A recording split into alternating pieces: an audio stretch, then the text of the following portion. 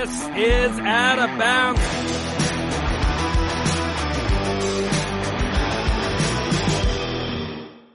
This is Out of Bounds, your home for the wacky, the weird, the wild, and the wide world of sports. Thus, all of my lovely hand gestures and props. Mia O'Brien alongside the illustrious John Alba. John, how are you doing? Are you feeling confident with your decision to have me open the show now? Illustrious. I don't know about illustrious, but I'll do my best to live up to that.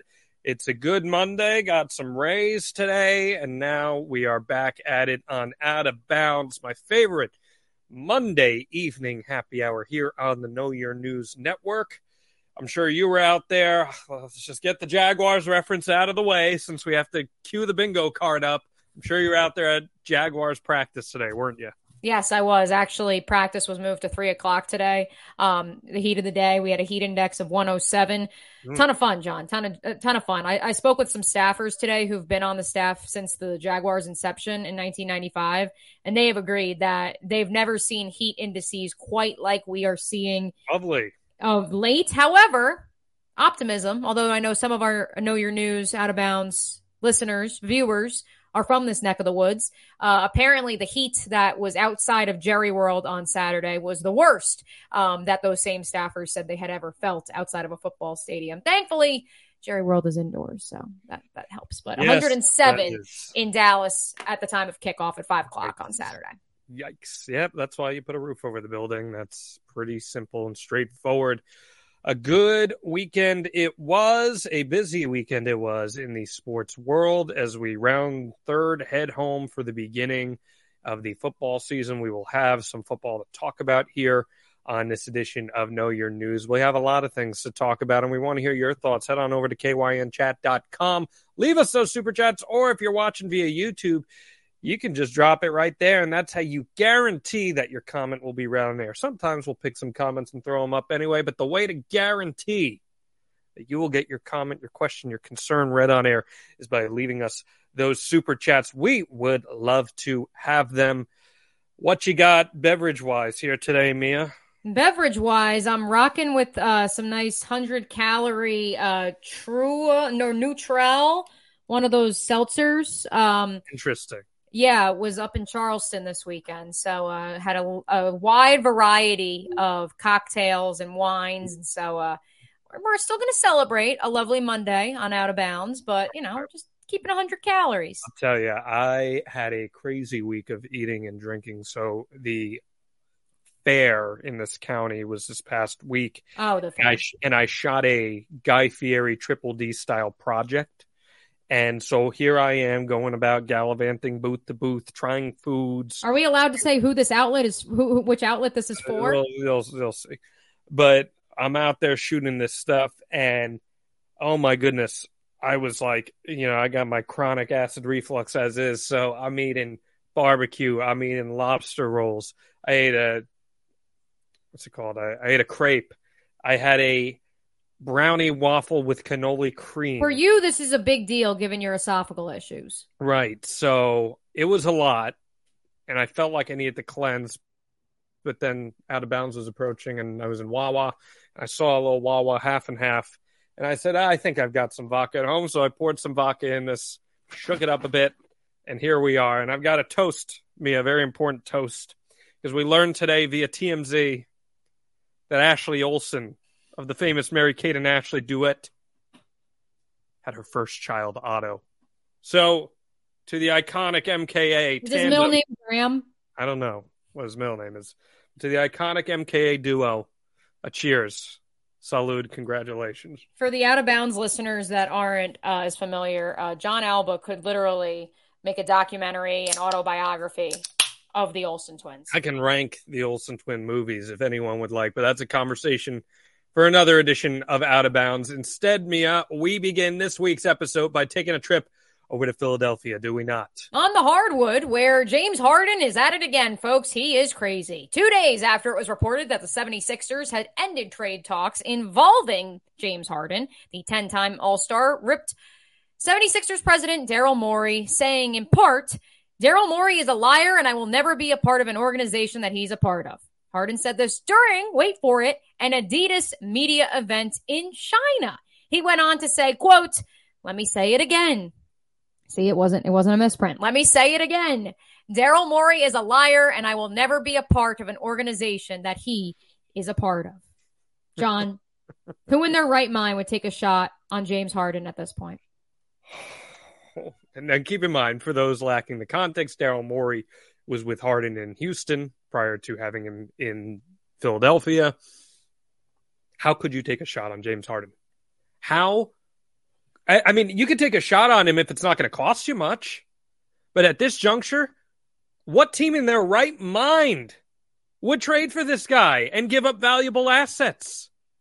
Consistently, he has shown place in and place out that it is the James Harden show, and everything else that happens around him need matter not.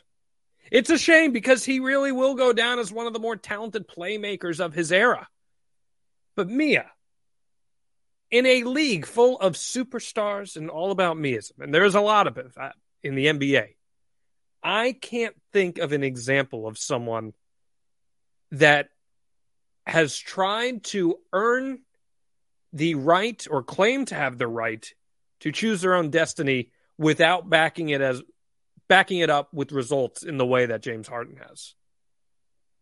I don't know what your thoughts are. I just want to know, like, is he going to play for the 76ers now? Like, does he hold out? Like, a little awkward, don't you think? Daryl Morey, but Daryl Morey also claims that, they're in the window. They got to win now. Joel Embiid is at his peak. You do have a 10-time All-Star sitting there. And while certainly his play on the court, has been criticized because is he a ball hog or not? Does the ball always have to be in his hands? You can do with that information what you will. But the reality is it's all hands on deck in Philadelphia right now. They need James Harden if he's on the roster. You can't be all in if you have a guy like that. Well, then what are the 76ers? Are they not in their window? I'm not saying they're not in their window. I mean, we've seen results-wise, they very much are in their window. We've seen them compete.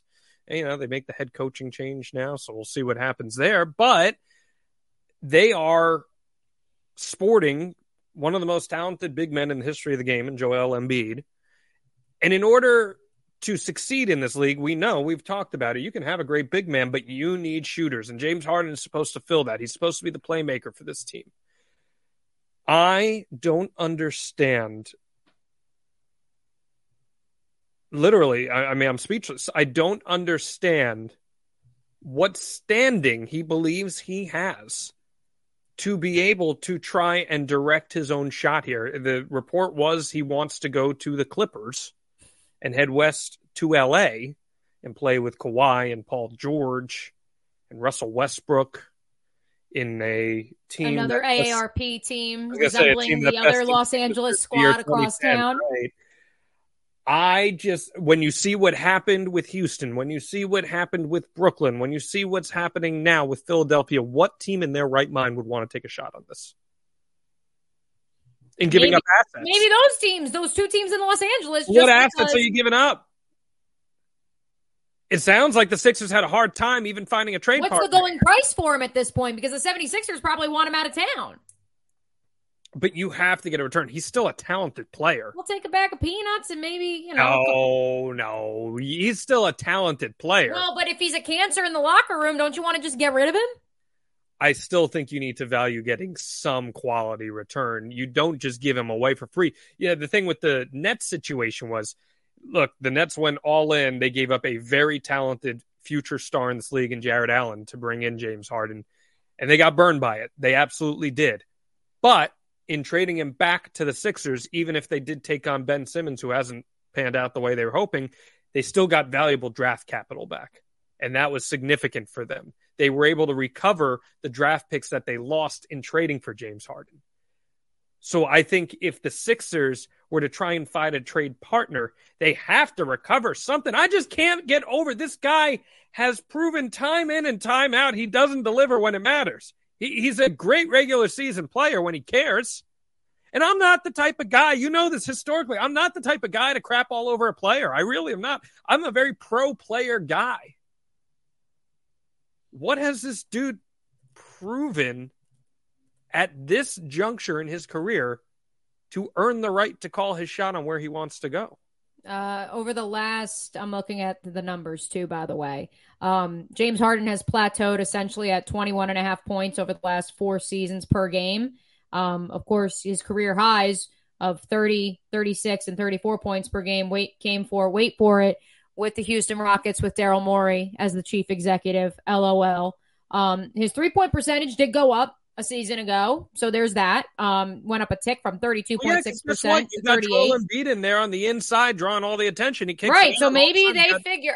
Again, to your point, when you asked, the question was, who could a potential trade partner be for the Philadelphia 76ers if they were to turn face and say, all right, now we got to get rid of this guy? We are seeing the NBA shift so much more towards building within, not having to go out and pay 3-4 marquee free agent stars and build a super team. You are seeing you draft 1 to 2. Maybe it's your number 1 and your number 3, and then you go out and you get your number 2, who even then is in the prime of their career, whereas James Harden is clearly on the back end, unless you are the Los Angeles Lakers or the Los Angeles Clippers. And so that's why that's the only logical spot for me. Because I just don't see another team. Like, I mean, if he goes back to Houston, right? Houston, rebuilding, young team. You look at some of the, up and coming squads in the NBA, like / the younger vibes that are like reloading. Milwaukee, Miami, Denver. Those teams are already put together. And even with the pieces they're adding, it's guys like Dame Lillard, who, obviously, he's not that far off in terms of age from James Harden because he's 33 and James Harden is, around the same age. But the reality is that Dame at least would fit that system. James Harden doesn't fit any system outside of the let's take all the old aging stars and see what they can do together. It's just as simple. I think you're overcomplicating it, Mia. It's as simple as this. He has proven he doesn't care about team culture. He has proven he is in this for himself, which, look, he reserves the right. But look at the decrease in value you cause in yourself when you play that way and when you act that way. I mean, wasn't that what Russell Westbrook was, though? And look how Russell Westbrook is adjusted. And look where Russell Westbrook is. But look how he adjusted. He took on that role with the Clippers. There is a path to sustainability in the NBA, and it was paved by Vince Carter. Okay?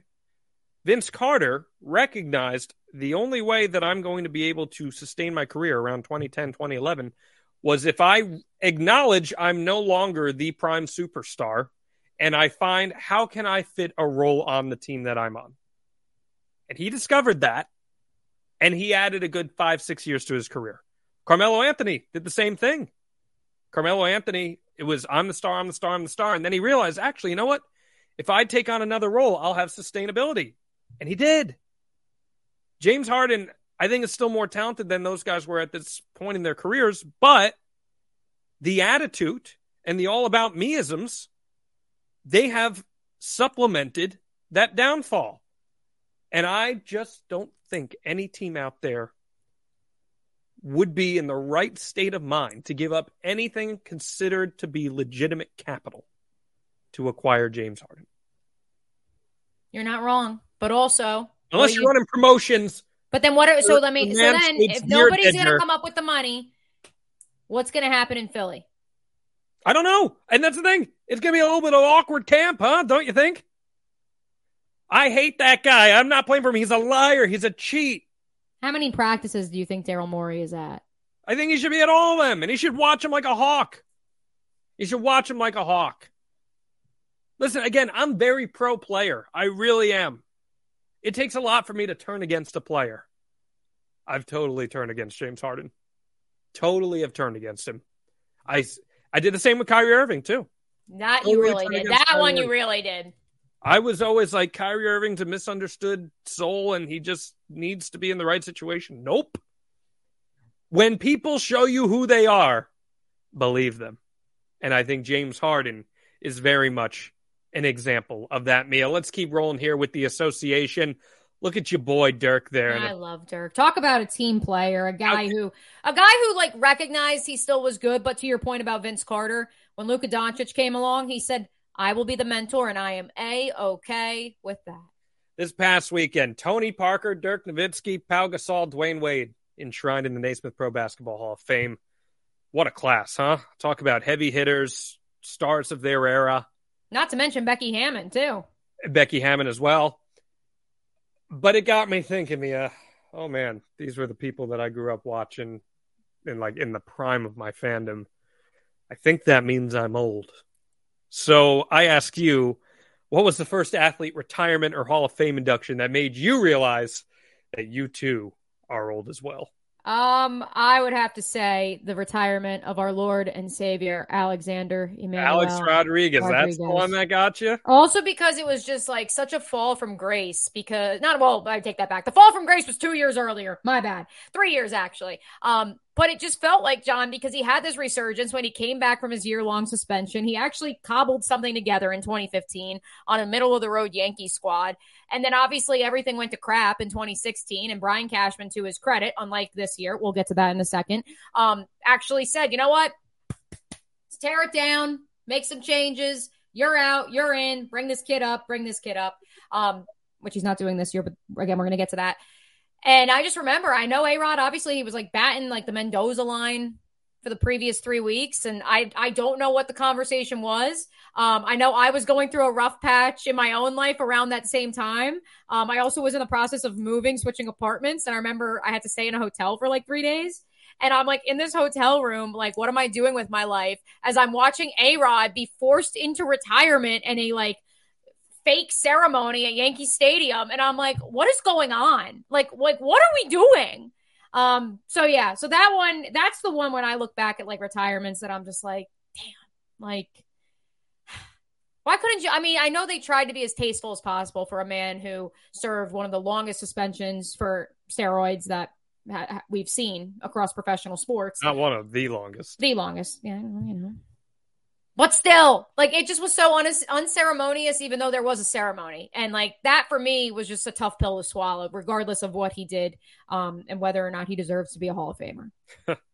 Interesting. I also would like to note, too, on a little bit lighter note, that just the reality that, like, half of the Blue Jays roster are the sons of players basically, yeah, that we followed. And my boyfriend keeps bringing up Matt Holliday's kid, who was the #1 overall pick a few years ago. And he's 19 and he's engaged already. And like, he's probably going to be in the majors next year. That's another weird one for me. Even so Al Leiter's kid, Jack Leiter. Yeah. Played at Vanderbilt with my cousin's best friend, which is like wacky.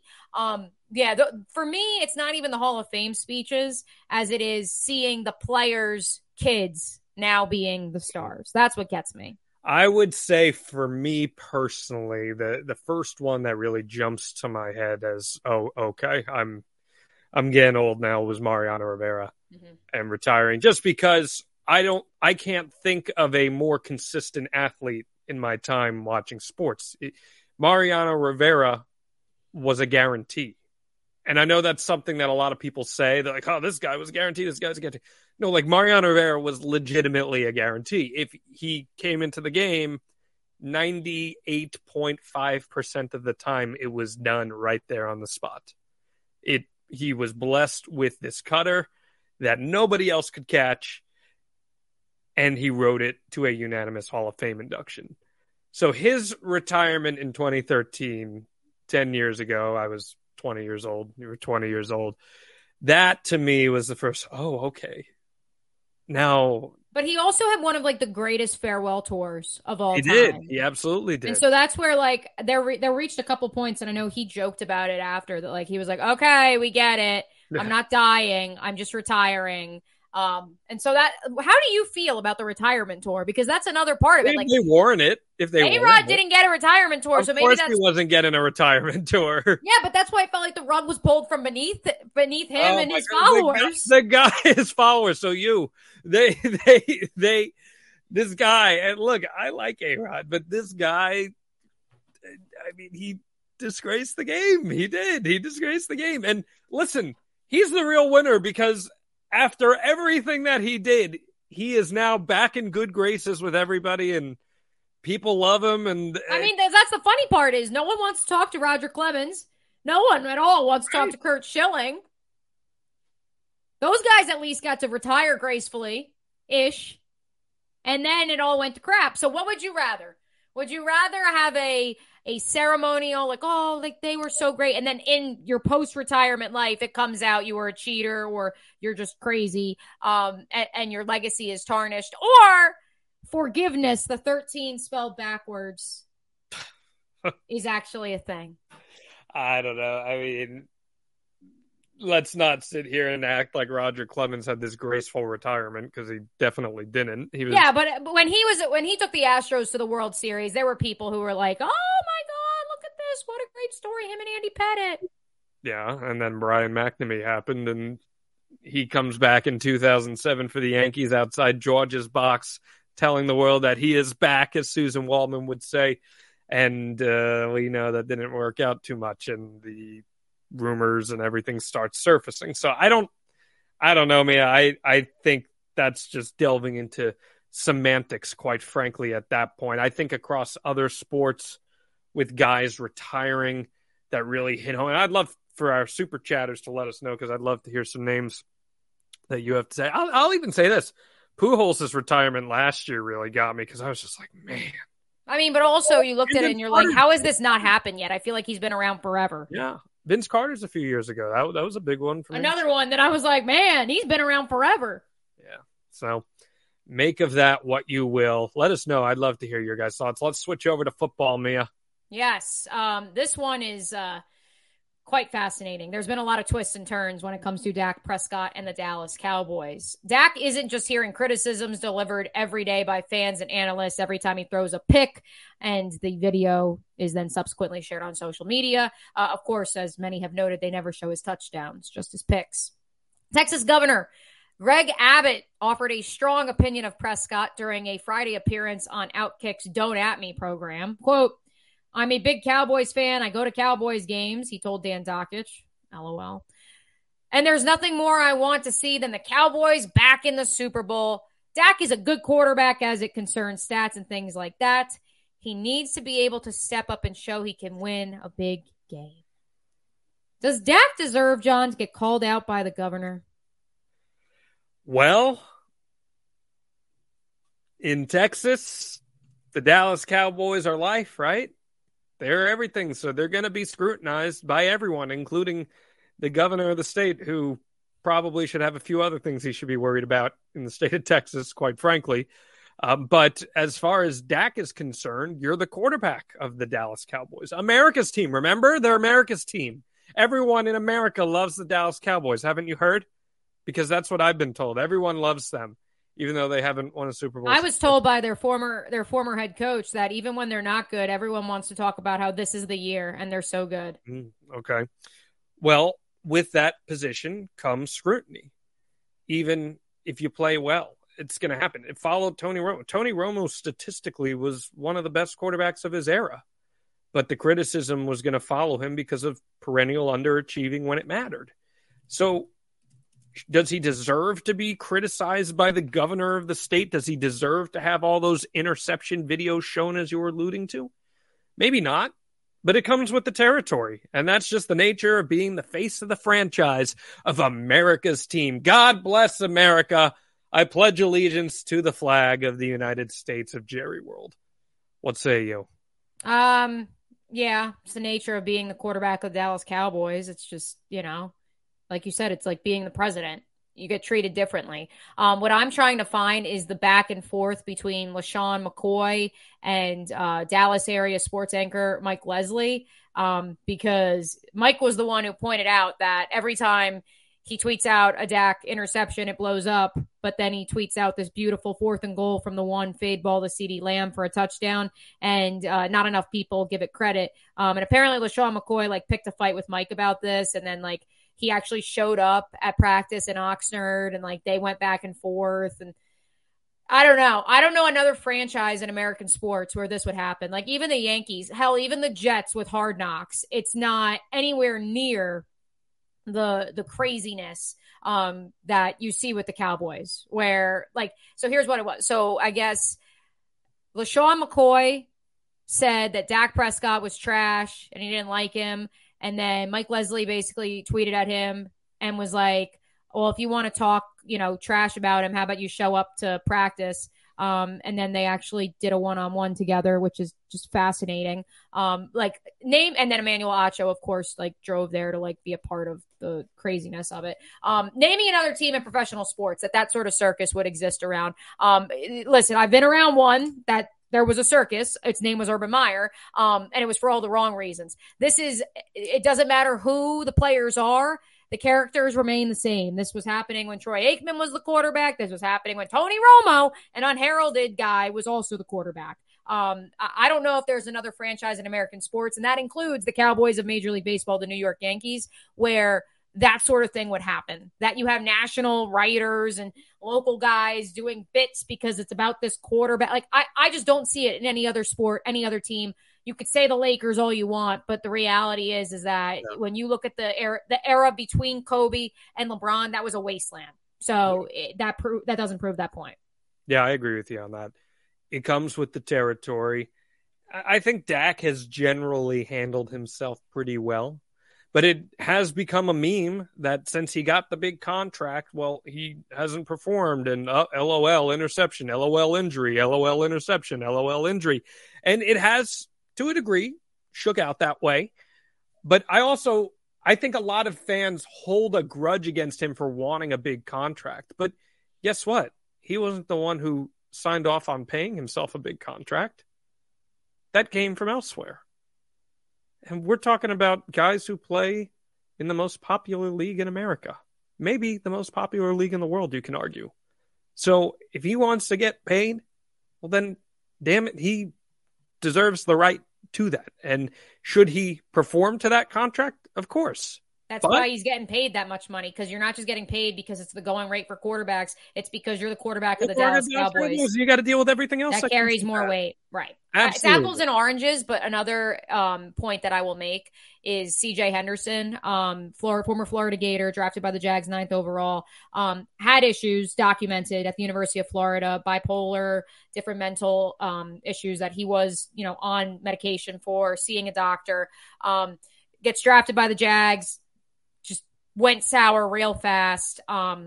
It's traded to Carolina at the beginning of his second year. And when he first was interviewed there, he said, yeah, it was just too much pressure, like being in Florida, being a first rounder. And like the joke around here and around the Southeast was you literally played on a team that went 1-16 and you were hurt half the year. Like, what was the pressure? But people are built differently. And that's why not everyone can be the quarterback of the Dallas Cowboys. If you are, like Dak Prescott has now been for almost a decade, you accept that this comes with the territory. Let's talk about something that broke. This was weird. This came out of left field, dude. Lead us in, John. So that's Michael Orr.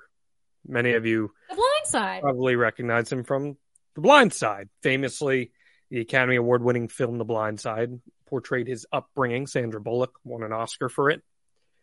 Now he says it was a lie. He alleges that Sean and Leanne Tui, who months after Orr found himself pretty much on the streets, they took him into their home as a high school student.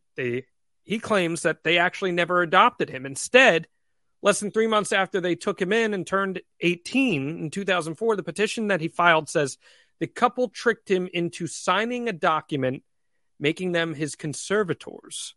Where's Britney Spears? Right, which gave them legal authority to make business deals in his name. As we know, he would be drafted by the Baltimore Ravens, go on to have a good career in the NFL. Mia, is nothing sacred in Hollywood anymore because, boy, howdy, does this sour what on paper seemed like a really good story.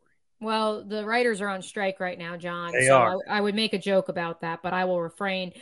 Here's the thing. Michael Orr, I don't have the timeline in front of me, but 3 months after he turned 18. So at that point, he would have already had all these offers. Right? Correct. So I guess then the question is, at that point, were they banking on, well, he's going to make millions and we want to benefit from that? But if memory serves me, John, and perhaps I'm wrong, didn't he turn 19 his senior year because he actually had been held back a couple of grades? I believe so. So that's what I want to see. And this is, Michael Oher may very well be telling the truth. I'm not really sure why it's coming out now in August of 2023. But it's his story. He deserves to tell it.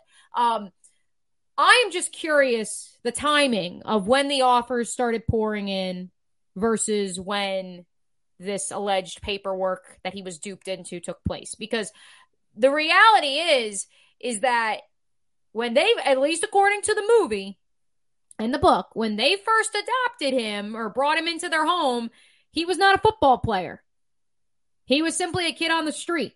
They couldn't have predicted. Yes, he certainly had the intangibles of, a large frame and things you can't teach, but they couldn't have predicted that he would turn into what he became. So that's why I need to see that before I completely write off the Tui family. Listen, you can say it's a money grab all you want, but the reality is he had a good enough relationship with them to sign off on the movie because he had to sign off on certain parts of it. Correct me if I'm wrong. They signed off on it. Other people who were there at Briarcrest signed off on, yep, this works. Michael Lewis stepped right into the role, of writing the book, and they gave him all the information. And certainly it's a realistic fiction, if you want to call it that, but it's based on a true story. Mm-hmm. But I highly doubt that if it was fabricated, it's just coming out now. Well, you know who was the high school coach, right? No. Hugh Freeze was the high school coach. Wait! right? Talk about throwing in a whole bunch of other wrenches into the story, right? Not that there's necessarily any correlation there, but it does make you think, doesn't it? I'm trying to do the math now. So Michael Oher was at Ole Miss because he was there 2009, 2016. Hugh was still there. Yeah, and Hugh. So his whole time, that was when he was in the pros, I should say. So he was in college from 2005 to 2009. Yeah, just crazy. But it is a crazy story. And listen, it certainly could hold merit because it wouldn't be the first time that an athlete has been exploited or a young man has been taken advantage of by people. It is pretty crazy that it took this long to come out. Right. What prompted this? Maybe Michael Oher feels like he's in a position now in life where he has the leverage to actually put something like this forward, put a petition like this forward. But I don't know. I'll be honest with you. I always felt like the story was a little sketch. Something seemed a bit Hollywood about it. I mean, the car crash was Hollywood.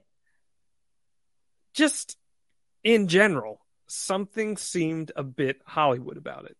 So having it allegedly turn out to be a case of they were basically riding his success and trying to reap the benefits of that. Keep in mind what his background was. He was young and unassuming. And there certainly could be a situation where someone in that position gets taken advantage of. It's sad, regardless of whether it's true or not, because if it's not true, he's alleging this against them. If it is true, then this is what happened to him. And I don't take pride in that, but man, how do you watch that movie ever again? How do you read that book ever again? I don't know. People seem to love Air, and that's not a true story. The Michael Jordan shoe story. People have been raving about that, and I'm watching it, and I'm like, but this, Sonny Vaccaro, literally, if you watch any 30 for 30, is a pariah. And while certainly his roots were not that of being, what's her name? Hester Prynne with the red, scarlet letter. His roots weren't that way. So this is his origin story. So I get it. But I'm like, ain't no way that Sonny was the one who was doing this, and this. No. But the Michael Oher story, I did believe. I do still believe. Because have the Tuies come out with a statement yet? I haven't seen one publicly I yet. haven't either. So I'm very curious, what sparked this / what's Michael Oher been up to, too? Nothing against him. I'm not accusing him of anything. But, why now? Why come out and say this now? Guess we'll have to see. How about we stay in the SEC? Oh, boy. Yay! Here he is! What's up, Peyton? Or should I say, Professor Peyton? The 5-time NFL MVP and Pro Football Hall of Famer has a new title Professor Manning. The University of Tennessee, his alma mater, announced Monday that he has been appointed a professor of practice at the College of Communication and Information starting this fall. Now, he did graduate from Tennessee, John, with a degree in speech communication. So it's not like Peyton's not qualified, especially when you look at the media empire that he's built. Who is one athlete who you think would make a great college professor?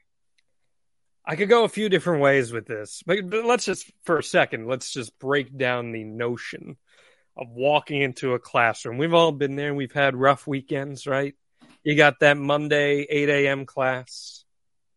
You had a little too much to drink maybe on the weekend. Maybe you went to Mooney's and you had a little too much, Mia. You danced on the boxes too much. Sure. You walk into class 8 a.m. Monday morning, got the hoodie on because you're trying to cover your face. And Peyton Manning is your professor and interrogating you about what you did this past weekend. Just think about that. Just think about that and how surreal of an environment. Maybe that's why you'd want Blake Bortles as your professor. I'm just kidding. Maybe you want Blake. Maybe that's what people would think. I think, let's see here. I'll go. Okay, you got one. Go for it. Second time today. Alexander Emmanuel Rodriguez. How do you spin a narrative and go from absolutely left for dead and turn it around into a lucrative crisis management, media, real estate, mogul career where now you are beloved once more? I need to know. Crisis management with Alexander. Yeah, but then also, I mean, let's also give A-Rod his flowers because the man did start investing at such a young age. I'm not saying he's not a smart guy. Right. Well, that's I want to learn about how he started investing so early and was able to turn that into this lucrative real estate company that now he does podcasts about. And then he also used those funds to purchase an NBA team.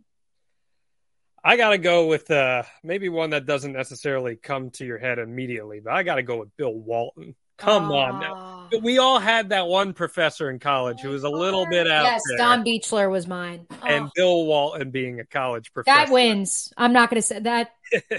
You know Bill is my guy. Maybe a psychology class with Bill Walton. No, he would probably teach history of the Grateful Dead and then cycling 101. Perhaps he could teach either. He would also teach the history of the world, and it would be everything. Philosophy with Bill Walton would be a good class. Philosophy of the world. I'm sure he would have some like intricate name for it too. I'd be down with that. I do have one more, and this actually was a real college class, and that is, of course, the late Mike Leach, who taught the strategic warfare class at Washington State, and then I believe he did bring it to Mississippi State as well. People forget Mike Leach had a law degree. He was a historian. Like, he was not just a football coach. And, like, that would have been very fascinating. And also, I think he would have had a similar teaching style to Bill Walton. I took a history of football class in college. Who would you like to see teach a class like that? Besides Mike Leach? History of football. History of football. I mean, probably like Lou Holtz, just because of his voice. Really? I'm Lou Holtz. I ain't going there. I ain't going Lou Holtz. I'd have to go. I mean, Coach Campo, but I can't say that, so. I feel, you know who would teach a fun history of football class? Rex Ryan would teach a fun history of football class. Yeah, he would. That's a good one. I'd be into the notion of a Rex Ryan. I feel like Tony Romo would too, since we're on the subject of broadcasters. Perhaps he'd have fun with it. I don't know if he'd be that good at it, but he would be engaging as a teacher, like and speaker, which would be good. Or actually, no, I want Berman. I want Berman to teach it. Chris Berman. Yeah, I've met him. He's awesome. We talk every Tom Coughlin J Fun event. We hang out. We do some videos. He's the man. Interesting. Huh.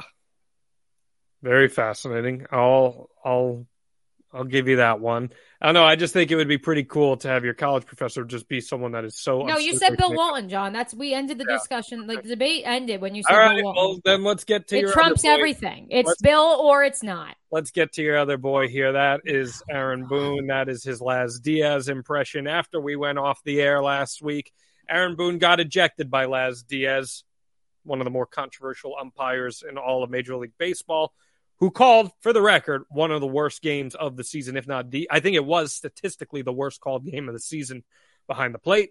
He impersonated his punch-out motion. And then the Yankees blew a 7-1 lead last night against the Marlins. They are just 2 games above 500, and their streak of 30-plus years without a losing record is very much in jeopardy this year. But stick with them, John. But stick with them. Meanwhile, the Mets got outscored 27-3 in a doubleheader against the Atlanta Braves this weekend. There was controversy with an unidentified Mets pitcher who claimed that Justin Verlander was a diva, and for that reason, destroyed chemistry on the pitching staff. Mia, which franchise is more of a doomed disaster? It's the Yankees. In time. You say it's the Yankees. Why it's the Yankees. It's not even close. The Mets accepted when they traded Scherzer, when they dealt all their stars, and said it is going to take us 2 years to rebuild. We're going to collect assets. We're going to collect prospects. We're going from here. They accepted defeat. That's the difference right now, John. The New York Yankees refuse to concede, and they think what they have is okay. And they're going to blame it on injuries, and they're going to say, if we get healthy, we'll figure it out. And the first step to acceptance, the first step, denial and acceptance are a very fascinating subject that I'm going to butcher that cliche.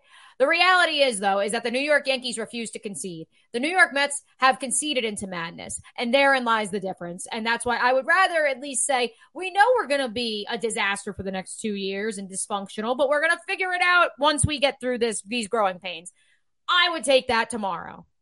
I would rather have a plan of this is what we're going to do as opposed to, well, just stick with us. We're going to get this thing turned. These are the right players. And it's like, no, they weren't the right players last year or the year before. Why would they be now? Yeah, I mean, it's ignorance, quite frankly. It is ignorance. What do they say? The definition of insanity is doing the same thing over and over and again and expecting different results. Yeah. And that's pretty much the situation the Yankees find themselves in. I trace this all back to the quote from Aaron Boone at the end of the 2021 season when he mentioned that the rest of the league caught up to the Yankees. And what is this, the U.S. women's national team? Well, and I kept saying to myself, you're a team that hasn't won a World Series or been to a World Series at that point in 12 years, now even longer. The league caught up to you the year afterwards. Right. It's pretty much as simple as that. And I understand Aaron Boone sometimes is in a really tough position because, look, for as often questionable as he is in his decision-making, he has to roll with what he's dealt, right? He's got a roster that is given to him, and his job as the manager is to facilitate and to put out the best team possible. Can you say that he has succeeded in that? Arguably, no. But the roster construction stems from the top. There was nothing done at the trade deadline for this team. Correct. There was nothing done in the offseason. In the offseason, they outright went and said, we need a left fielder. And to this point, that has not been addressed. I saw something the other day that got me thinking. They were talking about the contract that Carlos Rodon got, 6 years, $161 million. You know who else got that exact contract just a couple of years ago, Mia O'Brien? Who, John? Freddie Freeman, who may be the National League MVP this year. Even though he really wishes he was in Atlanta. Just ask any Braves fan in Jacksonville. Okay, and maybe he does, but guess what? It's just so funny. Like, you can't talk about him without, propel the Dodgers. He wishes he was here. But he might propel the Dodgers to a World Series win this year. And look at the value that they're getting for a player like that. There is a need for a change in organizational structure, organizational philosophy, and there is denial about it. And I tend to agree with you what you say about the Mets. The problem and the difference is, I should say, that there's expected failure with the Mets. Right, there always is. No, but there wasn't this year. And that's the difference, is that Steve Cohen, and I'm coming right for the Steinbrenners when I say this, Steve Cohen said, we're all in. And then he said, we are all out. We're building for the next 2 years. But at the very least, that crazy dude tweeted about it and was open and transparent with the fans. As crazy as he is, as much money as he just throws at things, he at least has an open conversation. Not doing like my good friend Jim Irsay. I'm just Well, kidding. now there's conversation that Pete Alonso could be on his way out too. But at least they're having conversations and being transparent about it. Where are the Steinbrenners? Their father is rolling over in his grave right now because they are nowhere to be found. Hal didn't have Derek Jeter's number, John, once upon a time. Well, and I go back to that. Hal's still trying to figure out why the fans are mad. That's what I mean. If you're that disconnected, then I have no sympathy for you. I compared it to the U.S. women's national team last week. I believe it was last week's program. How, like, when people are like, oh, how do you feel about the Yankees? I'm like, when their own owners can't figure out why people are upset and they're just trotting poor Aaron Boone out there and Brian Cashman's allowed to just keep on keeping on. Like, their father would never have done that. So why would I care? If their own owners can't figure it out, why should I care? Well, a guy, Mia, who's not going to be going to the New York Yankees is this man. Yeah, well, we can dream, John. We can. Tell us a little about Shohei, what he did this week. Okay, so Shohei had some arm fatigue, so he's going to skip his next start.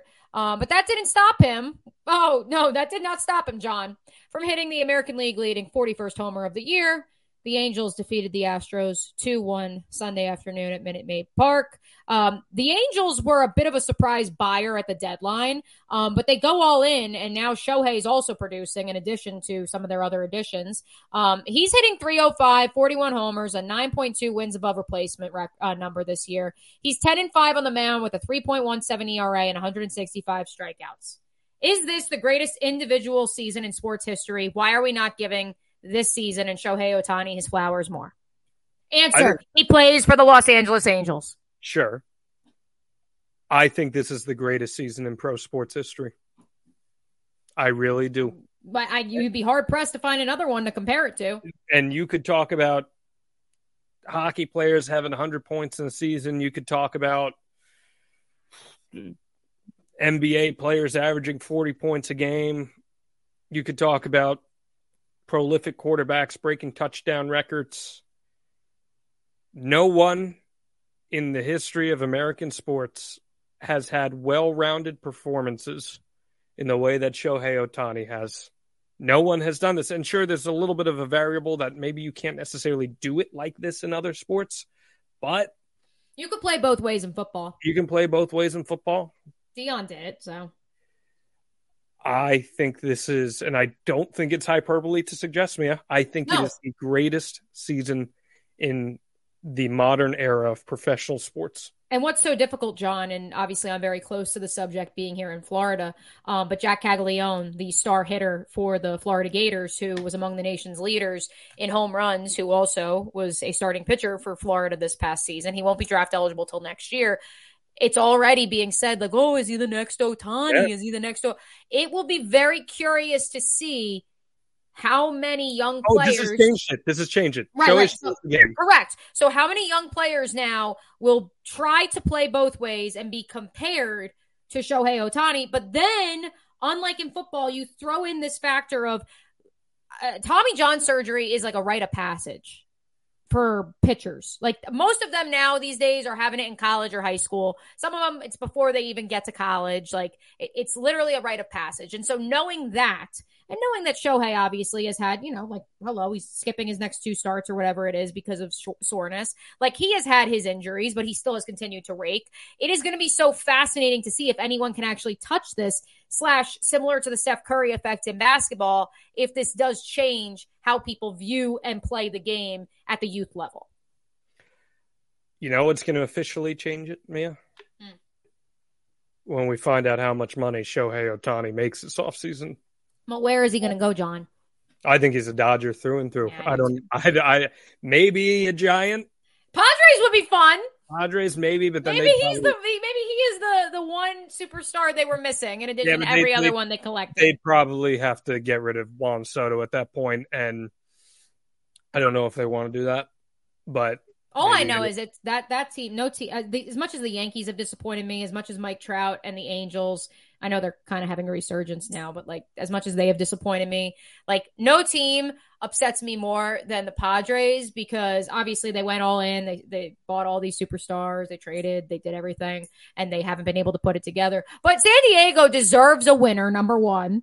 And number two, like Manny Machado, when he first became the first to go to San Diego, and they told him we're going to buy all these stars, and everyone else said you're nuts, and then obviously it came to fruition. Like Manny Machado doesn't care because either way he gets to go home and live in San Diego and make millions of dollars.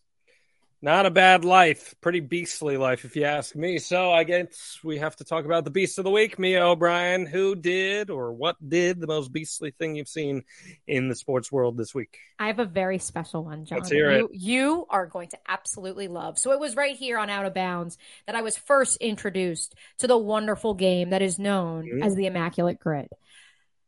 Kirk Cousins is the king of the Immaculate Grid football edition. Okay. The MinnesotaVikings.com team did an amazing piece on the Vikings quarterback room. I encourage everybody listening to go out there and go read it because it is fantastic. At the end of each night of training camp, and mind you, training camp, you're in the building till 10, 11 o'clock at night. Before they can leave, the three quarterbacks, the quarterbacks coach, the OC, the control guys, even Kevin O'Connell, they all come together. And they all do the Immaculate Grid together. And because they've all been in the league, they thrive off backup quarterbacks and random offensive linemen. And so they strive to have the lowest score of all time. And they actually did the night that the MinnesotaVikings.com staff was there. They had, I think, the highest percentage they had was like 2 or 3% on one player. And that is so beastly. And I absolutely love it. My Immaculate Score grid yesterday with baseball was 7. Well, listen, John. You may be my beast of the week then next week. 7. I got 7. There are 9 spots for the record, and I had a 7. And I saw someone even tweet at me. They beat that, too. There was like 3.5. I was like, what? I had Randy Velarde on my board yesterday with 0.0009%. He had. How many games did he play in the majors? Oh, and Randy Velarde was in the majors a long time. He played for the Yankees twice, but I guessed on it was 300 Angels hitter, and I knew he had a good season for the Angels. He only played for the Angels for a year or two. I didn't know if he had 300. I admit it was a total guess, but I got it. And I was like, yeah. But my beast of the week is Matt Olson. We talked about Freddie Freeman before. Matt Olson hit his 42nd home run of the season here, August 14th. He's probably going to reach 50 this year. Sets a new Braves record for left-handed hitters. And he's a beast because, Mia, this guy came in and was given the entire farm by the Braves to replace Freddie Freeman. They felt that Freddie Freeman was too expensive. They felt that Matt Olson was a cheaper version of him that they could sign long-term. And guess what? They were right. They hit the jackpot because this guy has been exceptional this season. His average is up from last year. His power has come out. He's going to be a major, major, major long-term player in this league for a long time to come. I think that Matt Olson has to be my beast of the week. I think outside of the Justin Jefferson, Stephon Diggs trade, which at the moment no one knew in the moment, I don't know if there was a better trade in recent sports history than Freddie Freeman, Matt Olson, which wasn't a trade. Obviously, it was trading for Matt Olson, letting Freddie Freeman walk. I'm not sure we've seen something that has worked out for both sides quite as well as that one has. Yeah. So I very much agree with that.